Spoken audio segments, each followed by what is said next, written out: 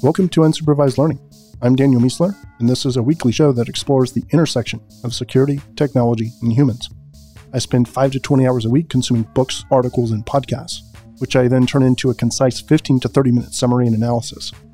There's a summary episode every week, as well as periodic standalone episodes that are either me sharing an idea on a topic or discussing one with a guest. The goal is twofold: to keep you up to date on the absolute latest in security and technology, and to explore ideas that hopefully give you something to think about. All right, welcome to episode 208, starting off security news. So the New York Times just did this fantastic piece on cell phone monitoring and tracking. It showed how dozens of companies are able to track individual devices and how just a little bit of intelligence and inference can be used to figure out the actual identities of the people of these individual devices. So they posted a bunch of visuals showing these devices moving around on maps, and they were overlaid on top of like the White House, CIA headquarters, like the Pentagon, just all kinds of crazy sensitive places. And it looks like they actually tracked Trump's phone, a bunch of Secret Service agents, and it was insane. And they basically said, yeah, it's really easy to figure out who actually owns these things just by looking at where they go to sleep every night and where they go to work. Yeah, so you can basically look at their routes, just basically figure out exactly where they're going and when they're going there. It seemed like a crazy security breach in my mind. I'm sure they coordinated with a whole bunch of people before they released it. But yeah, really powerful stuff. And then you've got the companies that are using this information and selling it and doing whatever with it to sort of, make money from it. But yeah, really, really good article. I mean, there's been multiple articles over the last few years about mobile phone tracking, but this is the best one, I think, by far. Chinese criminals have been using drones to drop African swine flu infected items into competitor pig farms. Those farmers then have to sell those pigs because they're compromised, they're sick. And they sell them at a lower price. So the criminals then go in and buy them at the lower price and then go and sell them for the full price as if they weren't sick. And this is a business model. Drones, biological weapons, swine flu, I'm not sure if that qualifies because it's really a natural weapon. You're just weaponizing it. Either way, sounds cooler, right? Bioweapons, drones. I think we just need AI. We'll have the trifecta. An Arab messaging application called TalkTalk has been downloaded by millions throughout the Middle East and elsewhere, like Africa, Europe, all over the place. But based on some analysis by U.S. intelligence officials, the New York Times, it's actually a spying app for keeping tabs on everyone using it. So basically, I think it's the UAE intelligence services deployed it as a way of gathering information, basically keeping tabs and spying on people. So it's been pulled from the app stores and people are looking into it. Alex Stamos' Internet Observatory project at Stanford found that Bing has a much worse problem with mis- and disinformation than Google does, with one evaluation showing 125 sources of bad information compared to Google's 13, which is like 10x. And it also shows far more conspiracy, white supremacist, and Russian propaganda content in its results.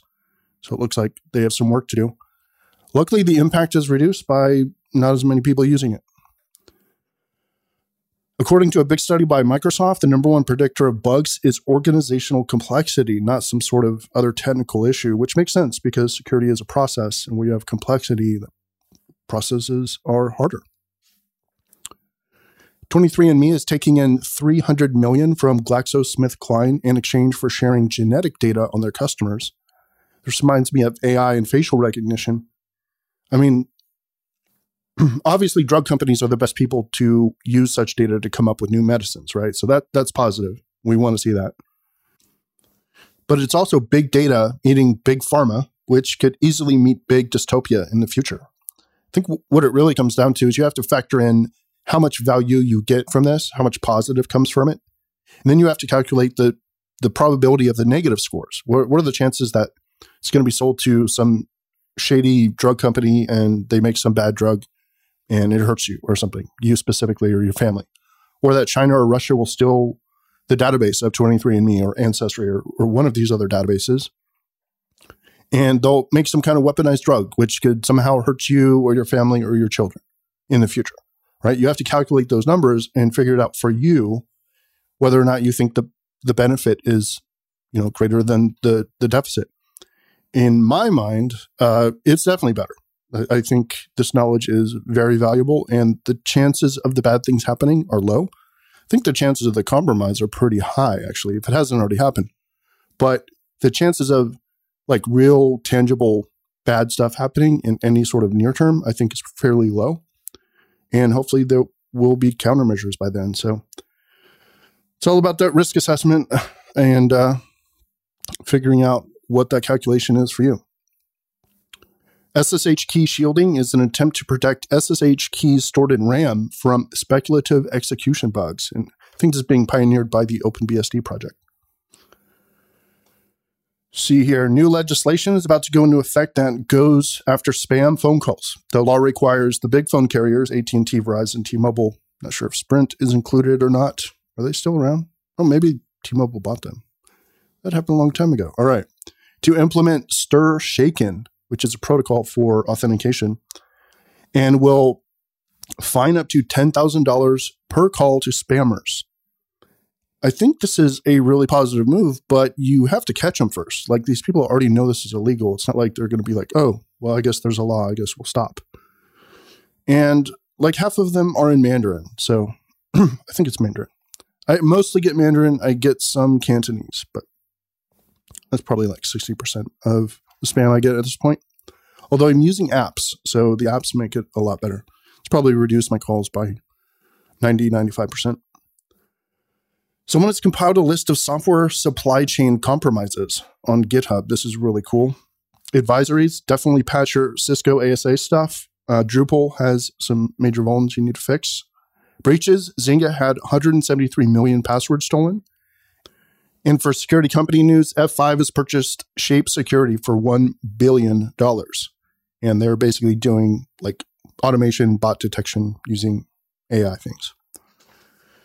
Technology news. You're about to be able to tell Google Assistant to translate for you in real time. You can say something like, hey, Google, be my German translator, and it'll listen to you, translate what you say, and read it out loud. This is the future we've all been waiting for. A lot like app-based medical appointments, which I talked about in a couple shows ago. Elon Musk just told all his potential competitors that he won't sue them for using any of his patented technologies that help save the environment. I think this is extremely well done. I think he just put the earth above money, which is easy to do if you're a billionaire. But really happy to hear this. He was just like, yep, we are doing this to save the planet. And to prove that to you, go ahead and use all of our tech and we won't sue. Life goals.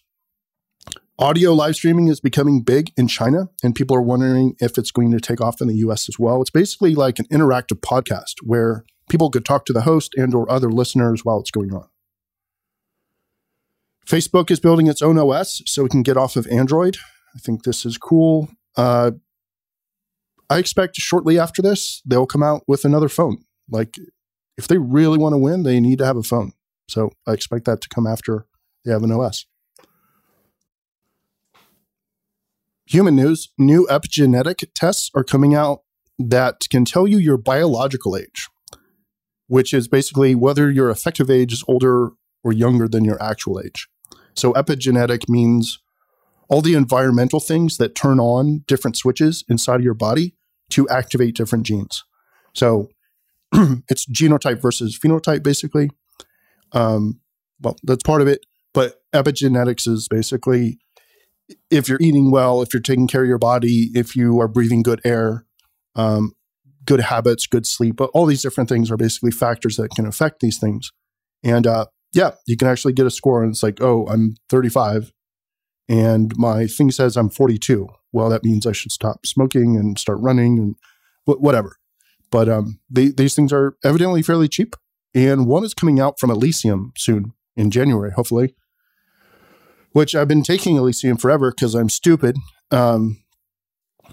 It's the most amazing drug ever if you're a marketing person. It's like all the people who sold it to me, they're like MIT, Harvard, all these super smart people. And they're like, yeah, we're not saying this extends your life, but it could improve the quality of your life over time.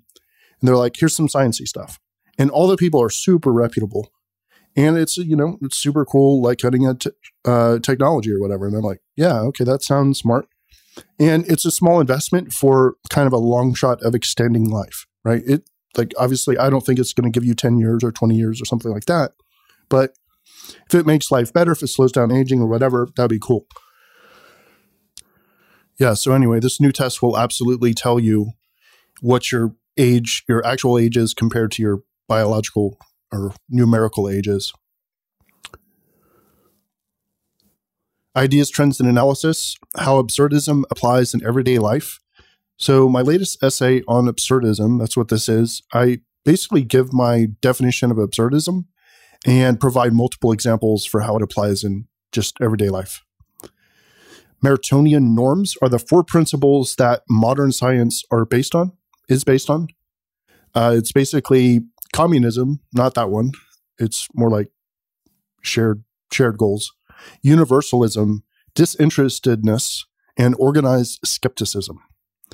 And I learned about this in the Annie Frank book, Thinking in Bets, which was fantastic. Finished that a couple days ago. And the whole decade explained in 2 photos. That's a little bit strong, but still cool Twitter post here.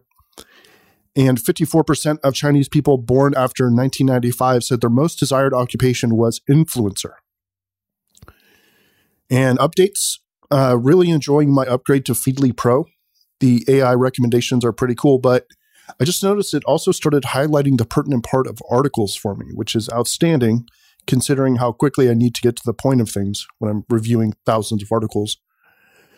And I'm working on a best of what I learned style post for 2019, which should be done probably in a week or so, probably be in the next newsletter. And I want to read at least 10 classics in 2020. And I'm also getting a full genome analysis done in 2020 as well. Price keeps coming down. I just need to find a good carrier. I wish like 23andMe or Ancestry would do one because I don't want to use another vendor, which will also be compromised by China. Discovery, a book on how to stay alive in the woods and what David Perel learned in 2019. This is a really good sort of collection.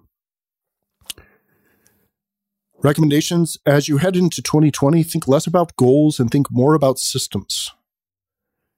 Think of systems as collections of habits or behaviors designed to achieve certain outcomes, and think of habits as the compound interest of behavior, which you're either earning or that you owe, depending on whether or not they're good or bad habits.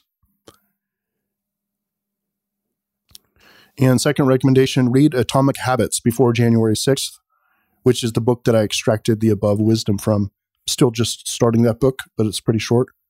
Fantastic. It's the best habit book I've read, and I've probably read like 15 of them.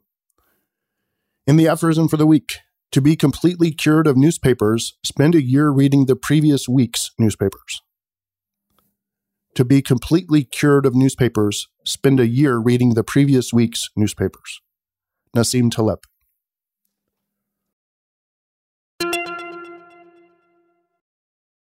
All right, thanks for listening to this episode of Unsupervised Learning. I believe ads are not just annoying, but that their incentive structure is toxic to the content creation process. So if you enjoy the show, please consider supporting it directly for just $5 a month or $50 a year, which is 2 months for free. UL members get the newsletter each week instead of just twice a month. They get access to the archives. They get access to the UL Slack community, where we share ideas and links about the topics we discuss here in the podcast. They also get access to the UL Book Club, where we pick a book a month and talk about it live as a group. To become a member, just head over to danielmiessler.com/subscribe. And thank you so much to everyone who's already a member.